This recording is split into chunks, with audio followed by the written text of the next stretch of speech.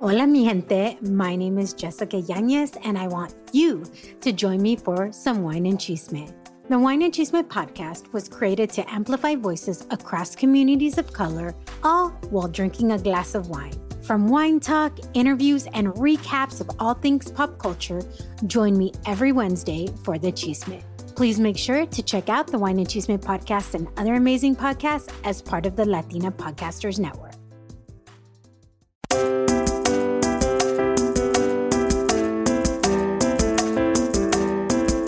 Hola, hola, mi gente. I'm Jessica Yanez, and this is the Wine and Chisme podcast. A podcast created to amplify voices and share the stories of people from BIPOC communities doing remarkable things, all while sipping on a glass of wine. So welcome to your new Wednesday.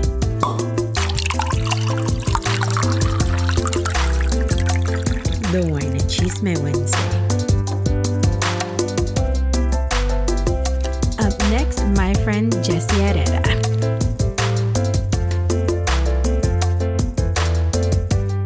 It has been a while. How have you been? Been well. I see you have a beard going on now. Yeah, I'm getting old and shaggy. Well, you look good, and I'm so glad to see your face. I was so off my kilter this morning. And I was like, I need to get something to eat. I was about to turn into the driveway. Sorry. And the notification came on of your podcast. I was like, oh my gosh. I was like, I need to get something to eat anyways, because I'm going to be drinking wine. So yeah, God forbid you get shit faced on your own podcast. I mean, it wouldn't be the first time. Let's be honest. Let's be honest. It would not be the first time. And it certainly will not be the last. Right. But before we get into all of the chisme and me asking you all of the questions, I want us to share the wines that we're drinking. I just kind of picked something up, or actually a friend had brought me something. So that's what I'm drinking. But what are you drinking? And then I'll talk about what I'm drinking. So I was actually at the supermarket yesterday. Interesting story, to buy a bottle of wine. And then I just kind of had this creative flash about cooking a tuna tower. I was like, well, a Sapporo beer would go really good with a tuna tower. So that's what I'm drinking today, actually. Nice. Well, I am drinking a Tisdale Pinot Grigio of California. And this is what it says. It says, our experienced winemakers have created this light-bodied Pinot Grigio with citrus fruit notes and a refreshing finish. Perfectly paired with salads, light pasta dishes, or grilled chicken, we invite you to enjoy our exceptional wine and share in life's endless possibilities. They're really going there. But it's a light wine. So I'm like, all right, cool. It's a light one. So I'm going to be all right with that. So salud, my friend. Yes, I love it. And I love when I have a white wine, I love the real citrusy ones because I don't like very sweet wine. So the ones that tend to be more citrusy, a little bit more tart, are definitely up my alley. Yeah. I mean, for me, when I drink wine, I typically go more on the dry end. And then I also cook a lot with wine as well. So I know. Well, I'm so excited to have you on because I remember when we met through a mutual friend who through Annette Soto, I think, is the one who had introduced us. I think me and Annette were together, and then you guys saw each other and like connected, and then she introduced us. Indeed. I'm trying to remember the exact time. Cause it seems like, it must've been 6 years ago? 5 or 6? Maybe. Yeah. It totally had to have been. Wow. That long already? Yeah, because I remember I just started working at Tarrant County College, and I was still doing like the suit thing because, working for a public institution, you want to make an impression. And then a couple years later, forget all that. All my suits are getting ruined. I'm on the job site all the time. Boots, t-shirt, we're making it happen. Yeah. Oh my gosh. I cannot believe it's already been that long because I've been back in California in almost 4 years. In the end of January to be 4 years that I've been back in California. So it has to be at least 6 years that we've known each other now. I know, yeah. And I think the last time we actually connected was I was at a conference in LA. I think it was LA Commotion, if I recall. Yeah. We hooked up for a real quick breakfast. I can't even remember the name of the place, but we had some awesome like salmon and eggs. So it was pretty cool. Yes, we had a good time. It was so nice seeing you. I was on my way to Santa Barbara. So that's when we met, because I stopped because I was meeting some other friends in Santa Barbara. But I was like, well, Jess is here. Got to see him. So look at me being a good friend. Here's to us both. Yeah, it's so nuts that seriously, when I think of it, I'm like, wow, that's totally crazy. So, but I know, like, I lived in Dallas for 15 years. That's where we met. Actually, technically we met in Fort Worth. I know there's, because I don't want people to come after me, because I know how Dallas and Fort Worth people are. Like, I mean, both cities are great. I mean, I've lived in both. They both have their pros and cons. And I mean, it's been an enjoyable adventure living in both cities and enjoying, the pleasantries that both provide. I mean, again, different vibes, but it's, yeah. to each own, Well, you grew up in Fort Worth, though. Born and raised. I spent all my life except 3 years in Fort Worth. So it's been interesting really watching the city change and, become what it's becoming. Yeah. So tell me about, because obviously I know that you grew up in Fort Worth, and I know that you've had a pretty tumultuous growing up, I guess is what the word I will use. Why don't you tell me about what it was like growing up in Fort Worth, what the things that you would hear in regards to how you felt in regards to growing up in Fort Worth versus how you would hear things about Dallas, and then kind of some of the things you got involved in while you were still young. Yeah, I mean, so I guess the first thing that kind of comes to mind when you think of Fort Worth is, it's where the West begins. So it's kind of a cowboy town, a lot of Very much speakers around. And I mean, living there, you find out that's not the case. I mean, there's a lot of diversity in Fort Worth that's not always marketed very well. I mean, we have a large Latino base. We got some of the best Latino restaurants, I'm going to say, in DFW. I mean, if you want to get some damn good birria tacos or just taquitos. I mean, we got that stuff down, especially when you start hitting up the north side and the south side. So I think we have to know that going into, like, there's a lot of diversity. It's a very heavy working class city. And in fact, a lot of the architecture that we have that's most reminiscent, specifically the Kimball, plays homage to that working class history. The Kimball was actually modeled after the old grain silos from near Southside. And back in the day, you could actually see the grain silos from where the Kimball currently sits. So Louis Kahn, the Kimball Art Museum, let's just be clear. Yeah. And so he actually took the form to kind of play homage to that working class family. So it's a very artistic expression, which kind of leads into another thing that Fort Worth, I think, is well known for, but maybe not well marketed, is our art scene. I mean, we have some very talented artists in Fort Worth. And I dare say we have some of the best art shows, reoccurring art shows in our area. I mean, they may not have the big, bold and, dazzle effect that Dallas has, but I mean, there's some real talent there and it often gets unsung. So, I mean, there's a lot of great things that Fort Worth brings, and it's got this kind of chill vibe. Everyone's real friendly. Everyone's kind of go get ready to work with you, ready to meet you. It's a very easy town to kind of get established and get, to get familiar with. I found a very different experience when I was in Dallas. Like, it's, go big or go home. And if you ain't got a name behind your brand or a name behind you or some money behind you, then people really ain't going to pay attention to you. Like, I found it a lot harder to establish connections in Dallas. And, that's just me coming from an outsider from Fort Worth coming into Dallas. So I think, in the high point, those are probably the two distinctions that I found.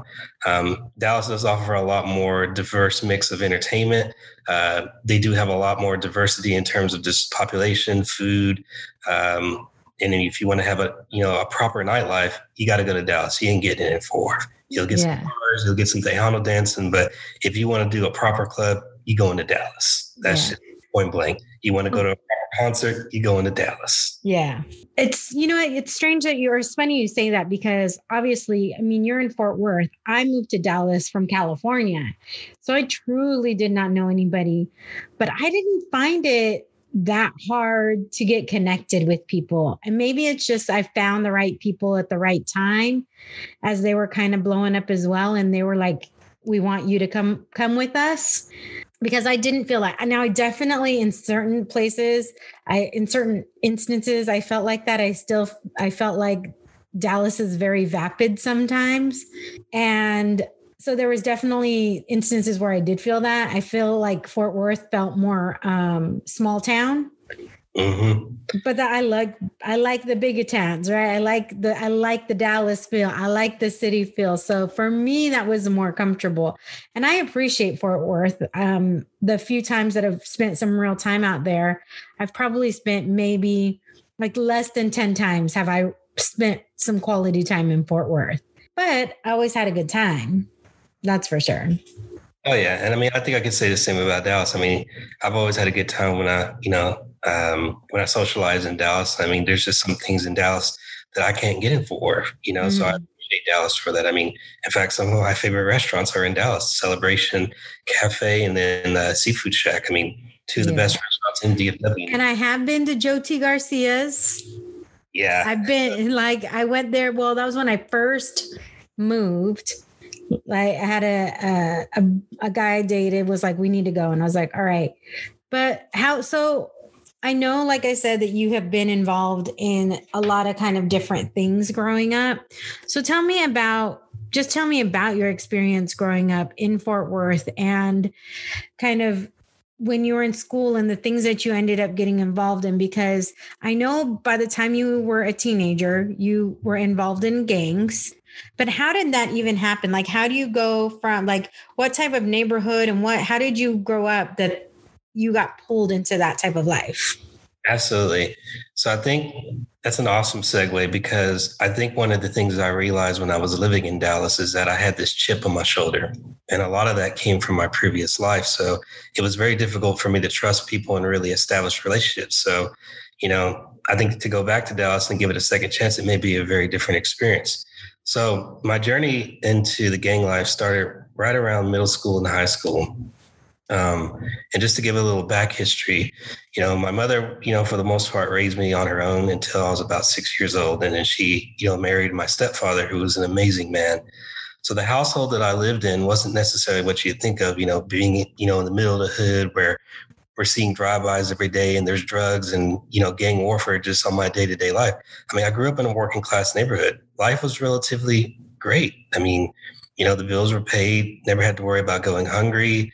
We had a little extra money to spend on Christmas, go on vacation here and there. So, I mean, for the most part, it was a pretty cushy life. I mean, did I have, the flyest, kicks or the best outfits? No, by no means. But, I didn't also have to worry about missing a meal. So, what really got me into it was, mockery. And it wasn't mockery from whites or blacks. It was actually mockery from our own people. Growing up, I didn't speak Spanish. And even to this day, I don't speak Spanish very well. My stepfather is also black. He's from New York. So I picked up a lot of his charm and also got a lot of flack for that. And the school district that I ended up going to was Crowley. And at this time, it was kind of more of, I wouldn't say elite, but it was definitely, kind of a top tier school district. Mm-hmm. So you had a lot, well-established families that were that were sending their kids to the school district. So, amongst the general population, I was kind of on the bottom tier in terms of economic and class. I didn't have quite as much money as my friends, didn't have quite as nice of a car, quite as nice of clothes, and I had to work a lot more. So I got a lot of flack, primarily for not speaking Spanish. This became a reoccurring theme. And, the phrase that I always remember that still, draws a little bit of rage to this day is, you're not a real Mexican.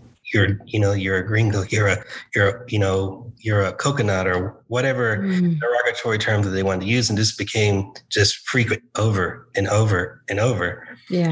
And to go a little bit into the history, my mother didn't teach us Spanish because, again, she was a single class working woman and she grew up in the rural South during the 50s. And if you understand your history, speaking Spanish in these towns came with a level of threat. The white people would pick on you. The teachers would pick on you. It would often lead to fights or other derogatory things. So in response to that, she taught all of her children English first so we could acclimate to the education system. And it's just kind of ironic that it was my own people that ended up putting me on this path. So that is so... I've heard that time and time again. That's very similar to our story as well, because I think when it comes to our generation, right? And we're Xennials. We're on that verge of Gen X and millennial. But there was a lot of that because people didn't understand. If you're not first generation, which I'm second generation, and if you're not first generation, that what your parents bared the brunt of speaking Spanish when they were kids, same as my parents. My dad grew up in Brownsville.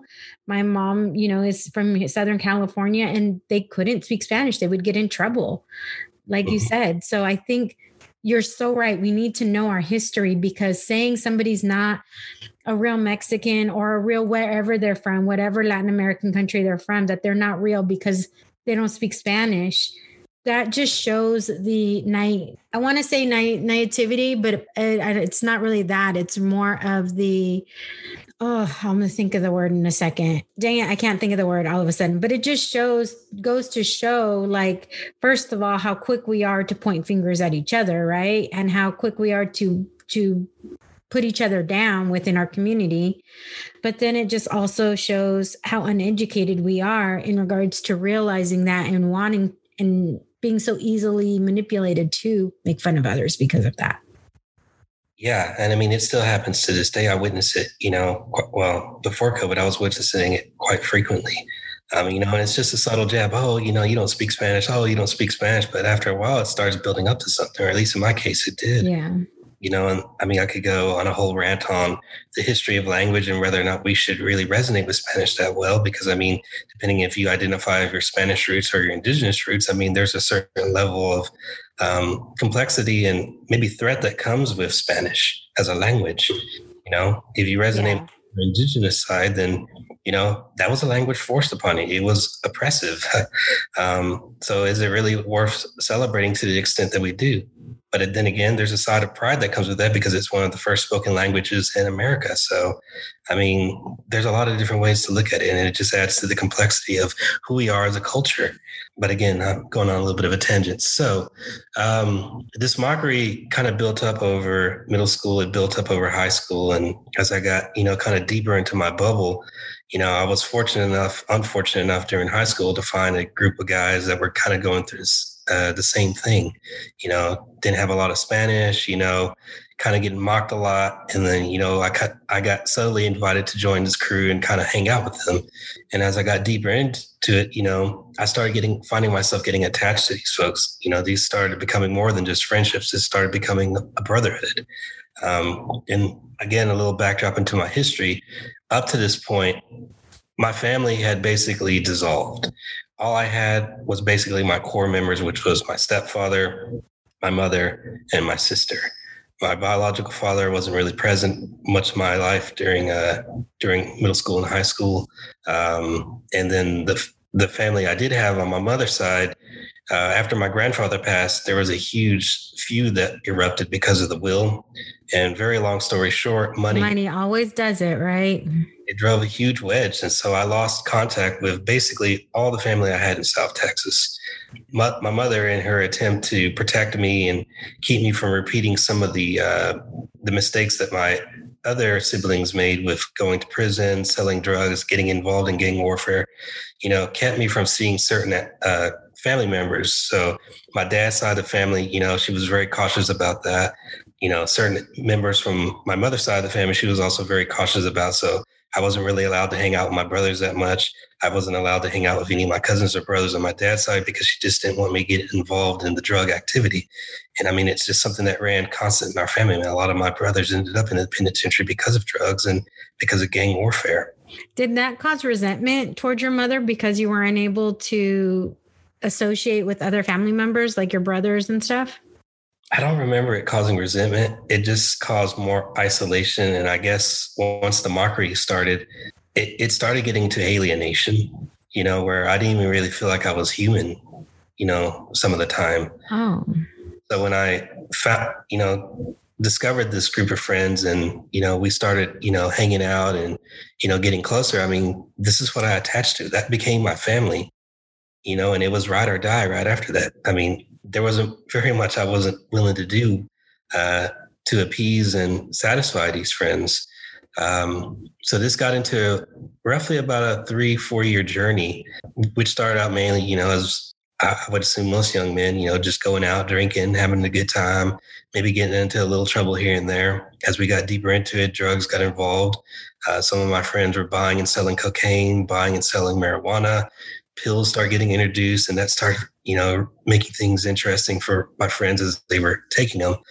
And, this all finessed up to where, it went from drinking to robbing houses to robbing people in the street at the nightclubs, where the finale was actually in Northside Fort Worth. So for those that aren't familiar with Fort Worth, back in the day, Northside was a huge strip. You would go down North Main, and it was a big cruising joint. So everyone would go in there in their lowriders, their souped up, SUVs, and show off their systems, their rims. I mean, it was like little Vegas right in the middle of Fort Worth. I mean, it even got to the point where people were bringing out barbecue grills and just setting up shop there, around 7, 8 o'clock at night and just grilling and watching all the mayhem go down. I mean, it was crazy, but it was also a rocking good time. So spent a lot of hours out there. And I remember, as we were getting more entrenched in this crew, I remember this story. We were driving into Northside. We had just begun a night, and it was me and my best friend at the time, and he was one of the crew leads. And he hung a bandana outside, right on top of our rearview mirror, and it caught the attention of one of our rivals in Diamond Hill. And it happened so fast. I mean, it's hard to remember all the details, but a gun gets pulled out, and we're in bumper to bumper traffic. And my buddy's, still kind of, trying to, agitate some stuff. And I finally make the decision just to go right into, head on into traffic to try to get away from this scenario. And this guy gets a shot off, and it goes through the back window. It grazes the cheek of the young lady that was sitting in the backseat, goes through the headrest, and it hits my buddy right in the neck. Oh my gosh. We're panicking, and I'm thinking I'm going to have to take this guy to the hospital. And this is it. It's a wrap for my ass. And by grace of God, either through alignments in the universe, whatever belief system you want to take, the bullet ricocheted off his necklace and he survived. Are you serious? I'm serious. So craziest thing. But, me being the hard head and the knucklehead it wasn't enough. I still stayed pretty attached to this crew, and, it ended up resulting in, I guess you could say, return action. We ended up identifying the guys. It led to some additional beef, and then eventually it got squashed by some of the crew lead. But I mean, it was a pretty tumultuous passage, you would say. And that was probably one of the pinnacles. The thing that eventually got me out was the thing that essentially got me in was betrayal. I don't want to expose too much of the details, but let's just say, right when I turned 18, there was this poppin' nightclub in Dallas called DMX, and everyone was going. Oh, I remember DMX. Yeah. That was the place. I remember DMX. That was the place to be. So I was like, all right. And there was always fights. Every single time you go, there's always a ruckus at DMX. And not even the guys, the gals. The gals were the ones really throwing down. They started most of the shit. I mean, yeah.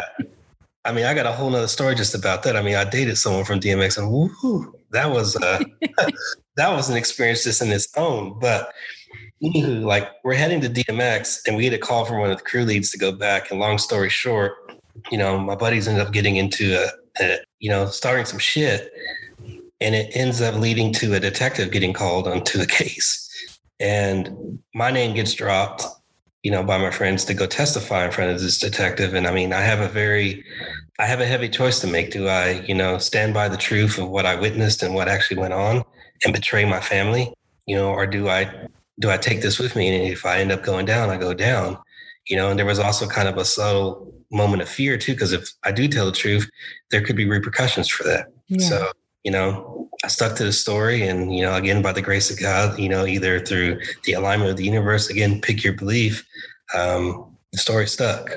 Right after that, everyone in the crew either disbanded, went to the military, or, unfortunately, some of them got locked up. So it gave me an ample opportunity to get out. Right after that, I enrolled in college. I just disappeared for 4 years, erased my all their numbers, changed my phone number. I mean, just went into a void. And that for me was probably the most difficult part, leaving that life behind, leaving my family behind, basically. And what resulted was a 10-year struggle trying to repair my sense of civility and my perception of people. I mean, leading into college, I didn't like people. To me, people were only going to betray you because all that I knew up to that point was that a friend is eventually going to betray you. My family at that, they had betrayed me.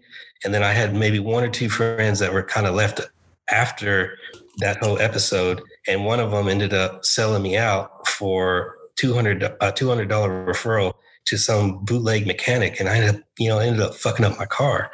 So like, I didn't want to have anything to do with anybody. So like, I was brutally honest. I just, was looking at it for me, and like this even, applied to my dating life. Like I didn't give two shits about a person, and that's just how it was. So it took a while to kind of get back to normal.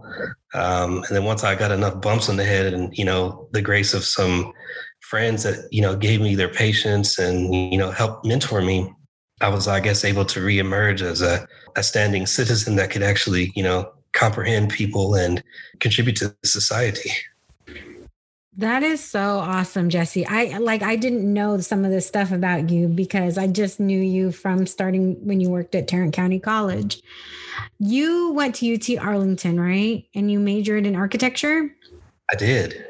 What pulled you towards architecture? What was you went from being you were in a gang, right? You basically go from this life and you're saying you don't trust anybody. And what was your journey in college? Like, how was that? How did you navigate that journey to go from not trusting anybody? Because when you're in college and when you're in university, you have to trust yourself, right? You can't go through life not trusting anybody, because if anything, you have to be able to trust yourself that this is what you want to do and and that you're able to do it. So how were you able to kind of move from one thing or to the other? Or did you always feel like you could always trust yourself? Yeah. So let me answer the first part. So what originally drove me into architecture was the creative aspect of architecture. There's a lot of creative freedom with the design industry, and specifically with architecture. There's a lot of different ways you can apply it. But I think what really drove me into it was video games. And it wasn't even really playing the video games. It was what they call modding. So going in there, making my own custom levels, making my own custom maps, making my own custom units, and just tinkering with stuff. That really intrigued me. And I would just spend hours, entrapped in these worlds, building these little perfect cities, laying out all the gravel roads and positioning all the armies and the intricate details of this map. So that was kind of the initial driver. Originally too, I originally wanted to do fashion design, but I just didn't really think I could find a job doing that. And then I got intrigued with designing yachts, but the only school that taught it was in Miami. So architecture became a really good third choice, and I ended up just falling in love with it. And I think the isolating nature really helped me with this career path because it's a very arduous degree to accomplish. I mean, it requires a lot of hours, a lot of concentration. So in some ways, this isolation benefited me with accomplishing my my degree. But there was also some cons to it as well. I mean, I was very insecure about myself. So I found myself judging myself and over critiquing my work. And I became somewhat of a perfectionist, and not a good perfectionist. I was never satisfied with my work. And this made it very difficult for me because I would always have to go back and change something, or go change this, or tweak this. So I would often find myself up, in the wee hours of the morning more excessively than needed, trying to get my work done.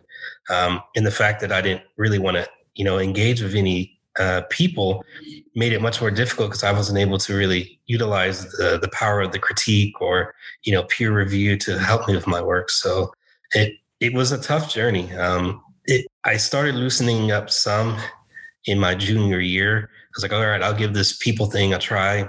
Went to a party, got way too intoxicated, and ended up staying the night over there, only to come to find out that someone, had taken advantage of me while I was intoxicated, and this drove me right back into this hole of not trusting people again. So, what do you mean taking advantage of? So they did some improper stuff and took a photo of it.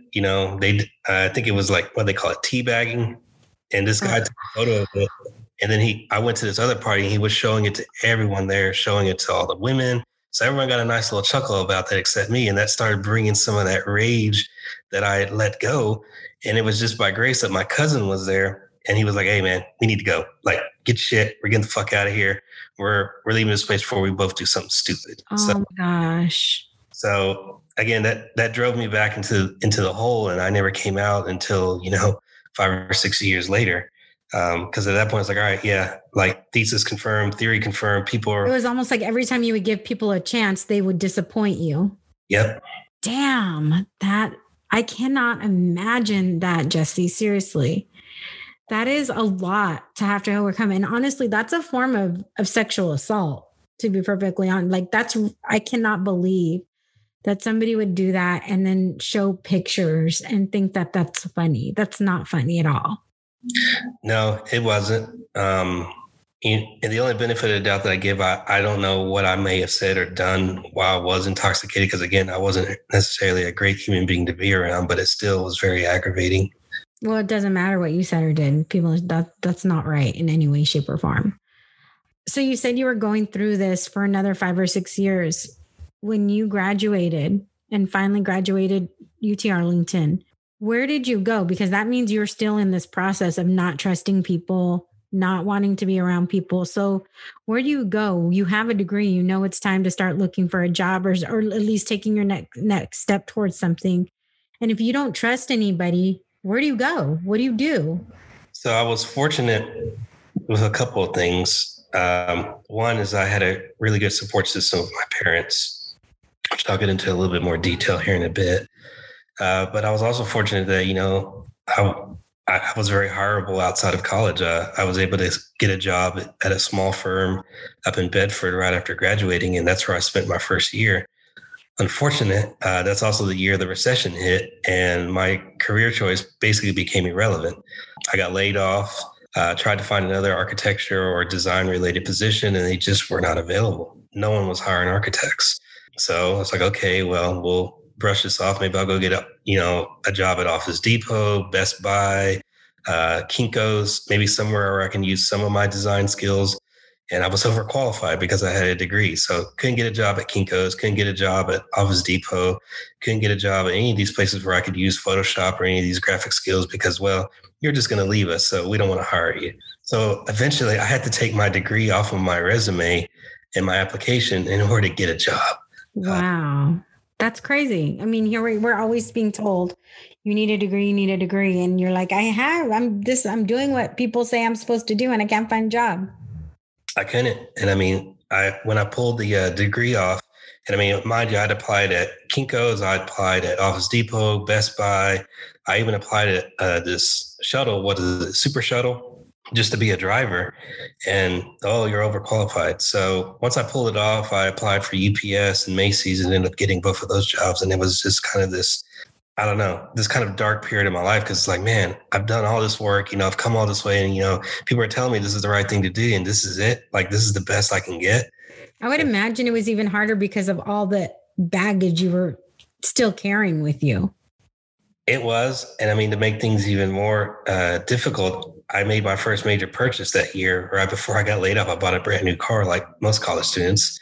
Kind of going back to the previous story about my friend fucking up my car. I mean, that car was a piece of shit. It had, the guy that did it, painted it. I wanted it painted emerald green. He painted it a dark green. He let it dry outside in nature. So it had all these little things just embedded in the paint. All the hubcaps were different because it was a Walmart hubcap, so they kept on falling off. And then I used to have a system in the car, but it got broke into so many times. Like you could see where the windows that got busted out had tint and the ones that didn't. So needless to say, I wasn't taking anyone out on a date in that. I was like, all right, maybe this is the first step, like, kind of brush things up, get me back into society. So I bought my car and then I get laid off. And I get to the end of the year and I only had $5 to my name. And again, it goes back to my parents really providing me a place of shelter because without them, more likely I would have ended up in the street. And given my past, it would have been really easy for me to get back in that lifestyle. So both of these jobs were contract jobs. They terminated right after the holidays. I kind of find myself on unemployment for about another month and then ended up landing a gig over at this logistics factory assembling cell phones, and it was the closest thing I could think of or I could find that was a sweatshop in Fort Worth. The shift started around 3 p.m. and ended at about 2 in the morning. So it didn't even give me enough time to actually go get a beer at the bar, like decompress from my day. I just, my only option is to go home. So that lasted for about 4 months. And then, this is when I started networking again. And I was fortunate enough to find a business owner that was looking for some help. And I just called this guy every day, like, look, man, what you got? I don't care what it is. I'll get you coffee. I'll type up your reports. I'll sweep the office. I just want out of this goddamn factory. And eventually, a position became open, and him and my future supervisor gave me a chance to prove myself. And I spent about 2 years with that company, got my feet wet with construction and the design building industry. And then from there, I kind of, built my legacy around construction. That company ended up going under about 2 years later because of the economy, ended up with a trade construction office out of Dallas. And then that's when I moved to Dallas. I spent about 2 years with them doing HVAC and plumbing. I also taught intermittently at Fort Worth ISD. And then that company started getting hit by the market. And then I eventually found myself at TCC working for my old supervisor from the construction company. So TCC meaning Tarrant County Colleges. Yep, Tarrant County College. And that was my first stable job leaving college. So it took me roughly about 5 years to get to stability after leaving college. And from there, that actually gave me enough time to kind of decompress, kind of examine what's going on, pay off some bills, travel a little bit, actually see the world, and get reestablished with my community because, I was starting to kind of get involved with the chamber and all these other community events right when I started my career, and all that went away once, the recession hit. So that for me was a pivotal part of my journey and kind of getting reestablished. And I spent 7 years with them. I think it's really important what you said, that it took you at least 5 years to get something stable, because I think so many people come straight out of college or move to a new area and think, oh, everything's going to be fine immediately. And it's okay to find your footing. It's okay. Things are not always going to be perfect, right? Things happen, economy, whatever. Right now, this year, obviously 2020 has been a fucked up year, and with COVID and everything. And it's okay. Like, it's okay to stumble. It's okay to not find everything being perfect right after you get out of college. And I think one thing that you also said, without straight out saying it, but what I got from what you just said is you just never gave up. Like you were just constantly looking. You were constantly trying to find something. Even you had to adjust, taking your degree off of your resume. When you found somebody that you wanted to work for, you were like, hey, what can I do? How can I do it? And I think that's also something that we need to remind ourselves of, right? When there is tough times, that we just cannot give up. Because if you give up on yourself, nobody's going to ever want to take a chance on you if you don't even want to take a chance on yourself. Yeah, I would agree with that. But I would also add this to it as well. I mean, I had a really good support system, and that's going to be a constant theme in today's conversation, especially as we start talking about my work, is just that support system, as simple as it may sound, of having my parents, having a stable household, and having the confidence that if things did go astray, I could go back to them, I think was a huge aspect of this confidence that I had.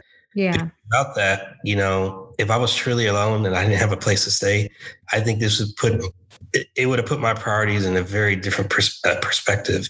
I'd be choosing, all right, where am I going to get my next meal? How am I going to make sure I get enough money to survive the next week, instead of looking, that week or that month ahead. So yes, the drive was an important part, but the drive was only because I had this great support system. And I think oftentimes in our stories, we forget to express that. I agree with you, because I feel the same way. There was times when I was in Dallas that I felt like, oh my gosh, but I never felt like I was going to be on the street. Because I was like, even in Dallas, even though my family wasn't there, I was like, God forbid something happens, I have friends that will help me. God forbid something happens, I can always move back to California, and my parents would help bring me back to California. So I think you're right about that. I think we underestimate having a support system. And we take it for granted when we have it because sometimes we don't think about it. So I appreciate you bringing that up. So I know that you spent time thinking about a few of the things that you wanted to do when you were at Tarrant County College, but now you founded this nonprofit COACT. Correct. I was reading about it and it just really sounds really awesome. And not that I would ever doubt anything that you're going to do, because I know we talked about different things that you wanted to do, but this is actually a little bit different than even the things that we were discussing. So I want to hear from you. What exactly is COACT and what prompted you to start this versus some of the other things that you were talking about previously? Yeah, cool. So COACT is a nonprofit social impact organization, and we help explore, discover, and deploy community-centered solutions. We operate under the methodology of human-centered design. So by adopting this methodology, for us, it's really about connecting with the individuals that have the most to gain, the individuals that we're trying to serve, and making sure that they're an integral part of the process as we come to develop solutions. And this is going to go back to what I recognized, practicing architecture and also working at Tarrant County College. In practicing architecture, what became very apparent is there's a huge separation between myself as the designer and the individual that ultimately becomes the tenant of the space that I design. So in the case of practicing architecture, I was designing multifamily facilities specifically for seniors with disabilities. I never met any of these tenants. So everything that I designed was based on assumption, based on the theories that I learned in school and the guidelines that the code offered me. We would go and audit the spaces after construction, and we would find discrepancies or issues that made it very difficult to utilize the space. And we followed the code, we followed our theories to the T, but there were still discrepancies. And at that point, there's not really much we can do. The project's already built. So we just take it as a lesson learned and move on to the next one. And that may be a discrepancy that causes, discomfort for whoever is utilizing that space. Similar in Tarrant County College, I found the same thing. We were designing solutions in silos. So if you were a professor and you wanted me to design a new classroom for you, I would go hire an architect, go hire an engineer, and then design what we thought was a good classroom based on the most advanced technology. And we would kick you out of your space, build it, move you back in without involving you or coordinating with you very much. And it was a very unpleasant experience. We got a lot of complaints about this. And ultimately what we found out is that, the spaces that we were designing didn't really meet the pedagogies or the needs of the individuals that were going to be using. We went based on what leadership told us. So what I implemented when I joined Tarrant County College was this very human-centered framework. And the idea is very simple, but very often practiced. Let's just meet with the clients. Let's meet with the people that are actually going to be using the space. Let's meet with the students, and let's make them a part of the process of designing this space. It doesn't necessarily guarantee that we're going to be able to deliver everything that they want, but they're a part of the journey. They get stake in making decisions. And when we do come to those crossroads where, all right, the budget's not going to necessarily meet the need, where do we want to start trimming? They have the power to be able to make those decisions, say, okay, why don't we focus on this instead? And then we, implement based on that. It increased our satisfaction rates with our clients tremendously. It led to more effective project delivery, and we found ourselves going back less at the time to go fix stuff. So it was a very efficient process, and it was a very rewarding process because at the end of the day, we knew that the clients were a part of the journey and they were satisfied. When I was starting to get re-involved with community work, I also recognized this trend as well from a lot of the nonprofits. We would come in as well-intentioned, well-educated individuals to a roundtable to discuss issues and propose solutions. But none of the folks that were going to be served were at the table. So again, we're basing everything on assumption without having any idea of the life, the experiences that these individuals are going through. So even though these may be great ideas, they may not necessarily be great solutions. So for us, COACT is really about utilizing this human-centered methodology with a splice of systems thinking so we can take intentional efforts to connect with those that we want to serve and make sure that the solutions that we're delivering are going to be beneficial. It's really about creating better solutions and about understanding the intimacy of these challenges and, kind of reflecting on my own past, knowing those little subtle details that can be triggers or that could be opportunities to create really great solutions. So that's what COACT is about. You're right. It sounds very simple, and yet it's hardly ever done. I mean, working in a lot of nonprofits myself, you have a board, you have leadership who wants to enact all of these things, but are you really talking to the people that it's going to affect most?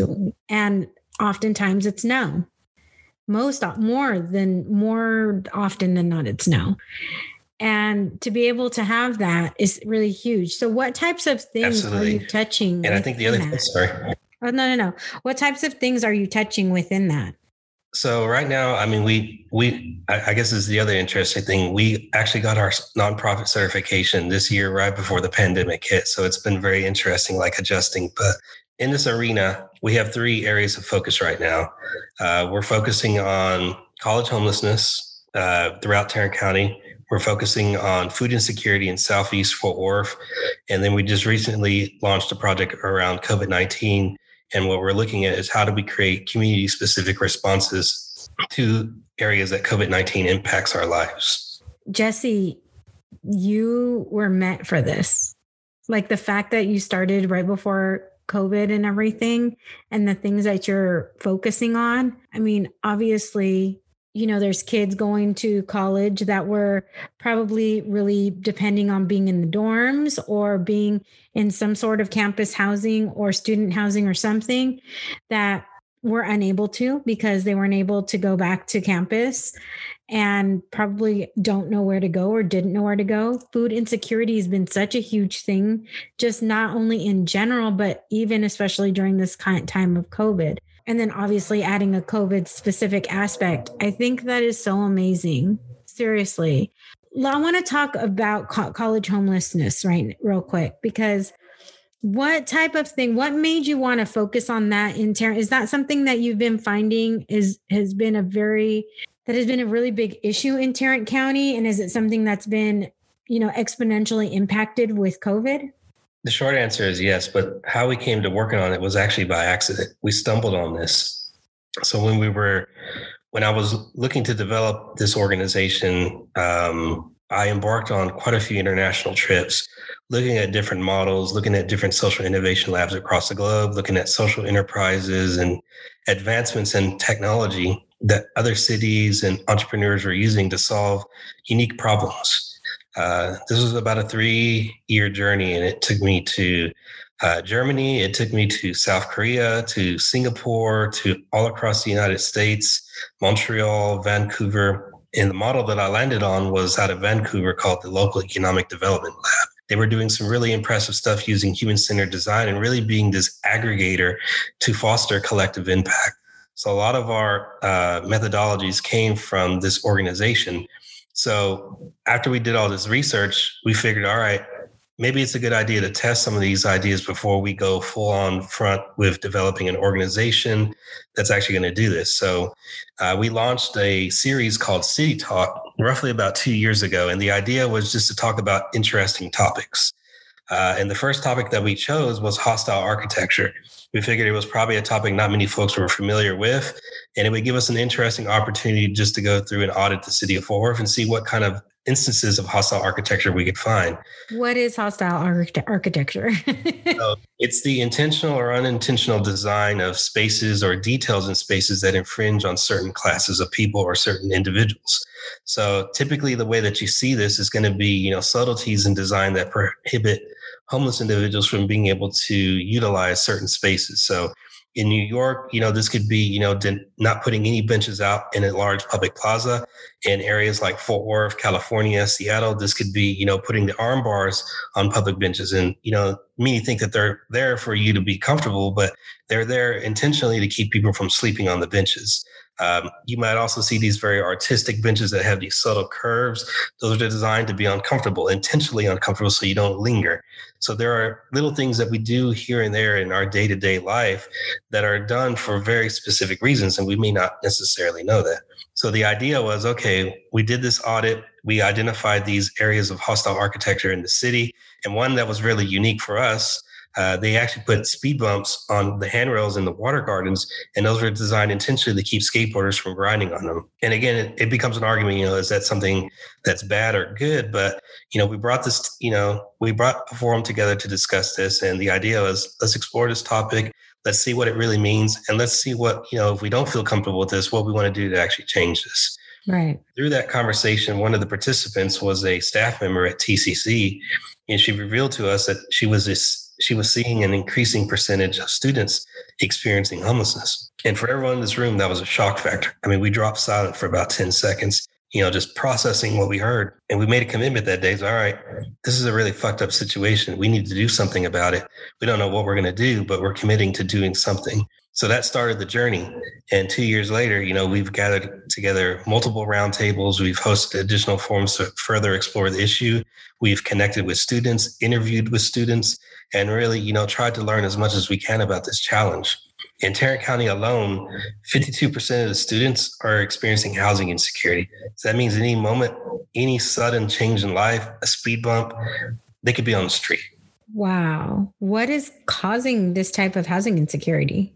Part of it is we don't have an abundant stock of affordable housing units in the DFW area. And the other part of it is just the cost of living. It's gone up astronomically. It costs a lot to get an apartment. It costs a lot to own a car. It costs a lot to have car insurance and medical insurance. And, the jobs that we offer for a student or an individual right out of high school don't really offer much in terms of pay. Right. Make it in Tarrant County with the current minimum wage, one would have to work 110 hours a week. And there's a problem with that because there's only 160 hours available in a given week. Yeah. Wow.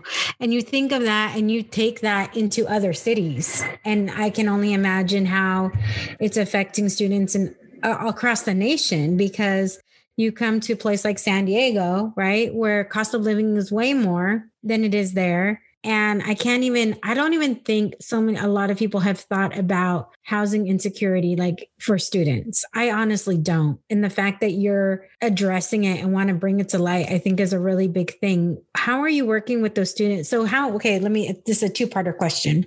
First, how did you keep moving forward, starting a nonprofit during a time of COVID? And then also, how are now that you've done this research and everything in regards to college homelessness, how are you guys working to address it? So I think to answer the first question, like how we're, continuing the momentum and how we engage with the students.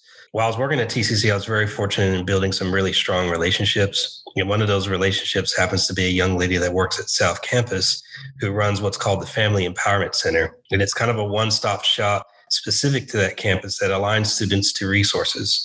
So we've been working alongside her ever since I left TCC to foster this relationship and really start thinking more strategically with how we engage the students. She was the one that was initially able to align us to the first students that we interviewed and to be able to help us get, a foot in with hosting a forum with the students at one of their events. So I think that's probably the first key piece of this.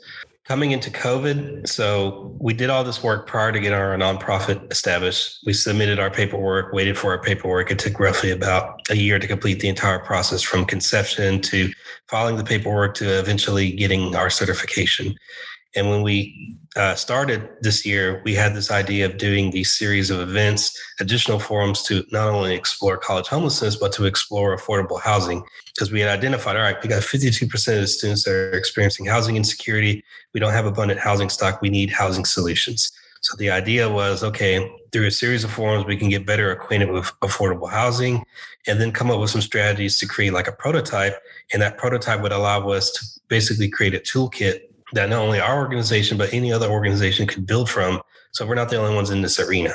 COVID happened, and we had to basically throw that entire plan out the window because we were going to be doing all these in-person events. And, we were trying to build up our visibility. And then we were talking about doing a launch event. So we had to remain stagnant for about a month just to kind of collect our thoughts and figure, all right, what the fuck are we going to do? Like, we just got our certification. We have zero funds. I left a very stable job, and I can't stay in this period of stagnation forever. I was fortunate that I was still doing contract work, but there was a limit to how much I was actually going to be able to pay. Right. So we got together with my team, which I forgot to mention. So COACT isn't just myself. COACT is a collective. It's me, Miss Amanda Arizola, one of my best friends. I know Amanda. Great, awesome human being. And then another gentleman named Juan Villapano that I've worked for about 10 years. He's a great architect. awesome project manager. I mean, he's got a real keen eye for the details. So together we make COACT, and it's interesting because we're 100% Latino, executive team nonprofit. So we throw this idea in, we had to scrap this initial idea, and then we discuss, okay, well, everyone else is going to these online meetings. Maybe we should consider the same. So we shifted all of our events online, started doing Zoom meetings, and we figured, okay, why don't we go ahead and start all over from scratch? We'll start from the very first forum on hostile architecture. We'll repeat each of the forums that we've done up to this point, and then we'll take it from there and do the rest of the forums that we had scheduled out. That way we can kind of get everyone to the same page. And this worked out pretty well for us. The first forum, I think we got roughly about 8, and then we were steadily getting about 10 or 12 every single forum. And I mean, a lot of these were newcomers, and we also had a lot of repeat visitors as well. So, I mean, the content, was appreciated. Seeing how, everything else in the outside world came to a halt, it allowed us some additional opportunities to engage with the students that weren't previously available. So this brought us back to the young lady I mentioned at TCC, and she was able to introduce us with a group called Phi Theta Kappa, which is an honor society at Tarrant County College. And they identified that they wanted to do a college project around college homelessness. So we met with them through Zoom, got acquainted, went over what we were doing and some of the goals we were trying to achieve. They ended up taking this idea to the president of South Campus, and the project got approved. So we worked with them over the past couple months, developing, this framework to do not only a homeless summit, but to help them develop a student, like a grassroots student group that would be a key resource for other students experiencing this. And it would be a resource for us as an organization to be able to recruit champions to help us with guiding our projects and helping us identify solutions. So I think with everything slowing down in COVID, it was a huge benefit for us, especially as a startup nonprofit, to get some light that we otherwise wouldn't have been able to get. That's really awesome. Is this something that's duplicatable in, like, for example, if somebody's hearing this in different cities and was like, we didn't know about this. This is something we want to address. This is something we want to talk about. Is this something that is duplicatable in other places as well? You talk about like the forums and the framework. Yeah, and just in being able to kind of have a roadmap in regards to what you're doing with COACT, if you know what I mean, outside of Fort Worth. If somebody outside of Fort Worth saw what you're doing and was like, this is really cool, I want to be able to bring something similar to here, or even bring COACT to here, right? Is this something that's duplicatable into other communities? Yeah. I mean, honestly, for us, the long-term vision is that we would have multiple chapters across the nation that would be able to work and help organizations be able to discover these new solutions. But the methodology that we're using is widely available. IDEO.org actually put together a really good comprehensive handbook on human-centered design, and it kind of goes through all the steps and the toolkits that they use to engage with communities and to be able to turn these ideas into tangible solutions. So I think that's a good starting point. The trick is, once you get familiar with the framework, what things do you integrate, change, to better fit your demographic where you're going to be doing your service? For us, we're taking the forum aspect a little bit more. We're building the forum aspect into a more integral part of our operation just because we like to talk here.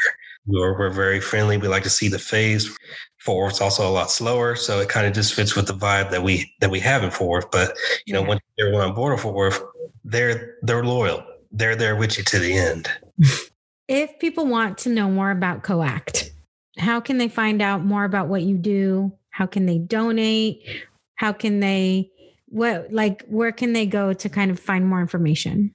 So our biggest hub of resource is going to be our website, www.coactntx.org. But we're also on Facebook, we're on LinkedIn, we're on Twitter, hoping to get on Instagram maybe early next year once I get a little bit more time. But we do regular posts just to share updates with our projects and also recruit folks that want to get more engaged. For us, especially now in the time of COVID, it's an ideal opportunity to engage. We have steering committees for every one of the projects that we're doing. And some of these steering committee members don't even live in Fort Worth. We recently recruited one that's in San Angelo right now that's helping us with, this college homeless project. Mm-hmm. So, there are multiple ways to engage. It just depends on how dirty you want to get your hands. When I asked you to describe your life in one word, you said forged. Tell me why you chose that word.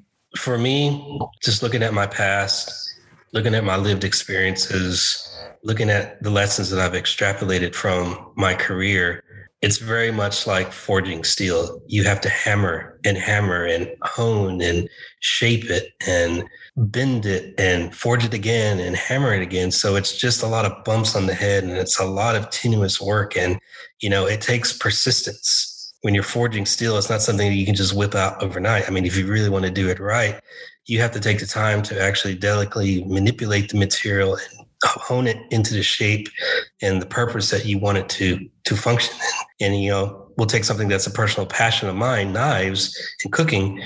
If you want to make a really good knife, it takes time to actually fold the steel and hammer it to shape and get it with a nice razor edge. It takes persistence and, a bit of patience to go through the arduous task of actually doing this. Because you could easily just buy one that was milled out of a factory. But if you want to get a hand forged knife, there's a certain level of pain that comes with it. But that pain is, the experience of every other individual that has taught blacksmithing and forging. So it's, reliving those lived experiences through the craft that you're creating. So for me, I feel like through my lived experiences and through the lessons that I've taken through life, my work methodology and my life methodology have very much been forged. It's forged on all the, mistakes I've made in the past, forged on this tumultuous past that I've had, and forged on the life lessons and the friends that I've made that have, graced me with their time. I want to make sure I give you an opportunity if there's something that I didn't ask you, because, you went through a lot and you've shared a lot. But is there anything else that you want to say that I may have not asked? Let's see. Or am I just that good? You're good. You're definitely, you've always been one of my favorite people to chat with. So, but I would say this. If we look at homelessness just for a second, and I was actually talking about this with some students earlier this week at a jury review, there's a lot of misconceptions that come with homelessness. If we can accept that, then that means there's often a lot of misconceptions that come with a lot of the problems that we experience in life. So what I challenge everyone is, have an open ear. Have an open ear to these experiences. Have an open ear to these traumatic experiences, these events that we see in life. Have an open ear to those that may be experiencing these things. A homeless individual, in the case of the students that we've been serving, isn't what we come accustomed to or what we see on TV, some battered up individual living on the street, asking for money, asking for food. They're students. They're single mothers. They're returning vets. They're individuals that have passion. They have purpose. They have, resourcefulness. They just got thrown, a couple bad moments in life. And what we've learned is for those experiencing homelessness, it's often perpetrated by a loss of a support system. That support system becomes integral in how you navigate life. It gives you a confidence, a stride in life that one that does not have a support system often lacks. It gives you the luxury of being able to think beyond the week, to think beyond the month, to think beyond the minute. So we have to be appreciative of that. And at the end of the day, these are people. They deserve our dignity. Ending up on the street at a point where you're begging for food takes a lot. And I'm speaking from another friend, one of the students that we interviewed that has become a real close friend. It takes a lot for an individual to get to that point. It's not like you just end up, in the street and you're begging for food the next day. It takes. And nobody wants to be there. Nobody wants to beg for food. Nobody wants to. You don't grow up saying, "Oh, I hope that one day I'm on the corner begging for food and money." Absolutely. You don't. And to get to that point where you're actually walking up to a complete stranger to ask for a nickel, to ask for $1, it takes a lot. And there's a lot of steps you have to go through to get to that point. So that's a journey with this experience. So I said all that to say this: having an open ear to these experiences, whatever they may be, is going to give us an opportunity to learn more and become more intimate with these challenges. As we become more intimate with these challenges, then we can better propose how we might solve these challenges. If we can start unmaking some of the taboo that we have with these topics, I think it's going to make us as citizens, as contributing members of society, much more adept at being able to solve these problems and be able to offer support that's needed and not the support that we think is needed. Whew. Jesse, I love talking to you too, because we never just have chit chat, right? Anytime we talk, it's never just chit chat. We always talk about something meaningful. And that is something that I really appreciate about you. what is something that no matter what, no matter how you're feeling, can just lift you up and make you smile? Ooh, well, I mean, I am a mother's boy, if I'm going to be honest. I mean, mama's boy to the heart. So always visiting my mom is a good thing, especially when she comes with compliments. Because without getting too deep on another tangent, mama is very brutally honest. If I may tell one funny story, I remember. Of course, people are probably like, dang, this is a deep episode. Bring some funny. So, like as Latinos, especially as the men, there's always like an uncle or a male figure in the family that's like, like that can just aspire you or just really lift up your spirits, especially when they acknowledge like you've gotten to that threshold, like you've earned their respect. Right. Me, that was my Uncle Speedy. He's a welder. He's helped my mom through a lot of situations. I mean, he's kind of been like a father figure. And I remember right after I got my degree, we went to go have Thanksgiving at his house. And he was like, "Oh, mijo, if I was still young and I had my welding equipment, you'd be the first one I'd hire, and you'd be there right beside me. We'd make some great things." And, that lifted the spirits like, "Oh, well, thank you, Unc. I appreciate that." And my mom like, "Man, that fool ain't going to help you. He's a fucking architect. He ain't going to get his fucking hands dirty."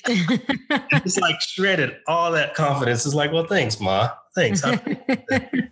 So like, seeing her is always helps lift the spirits. But another thing is just cooking. Like I've, for me, like my creative passion really comes out in cooking. And especially now that we're in quarantine, I mean, cooking has really been a way for me to like vent and to decompress and really just experiment with some of that creative itch that I get. Hence why I'm drinking beer today, because yesterday's creative itch was a tuna tower. Yeah. So I bought some ingredients and a beer to match it. There you go. Well, so the last question I have, and we always bookend it, start with the wine, end with the wine.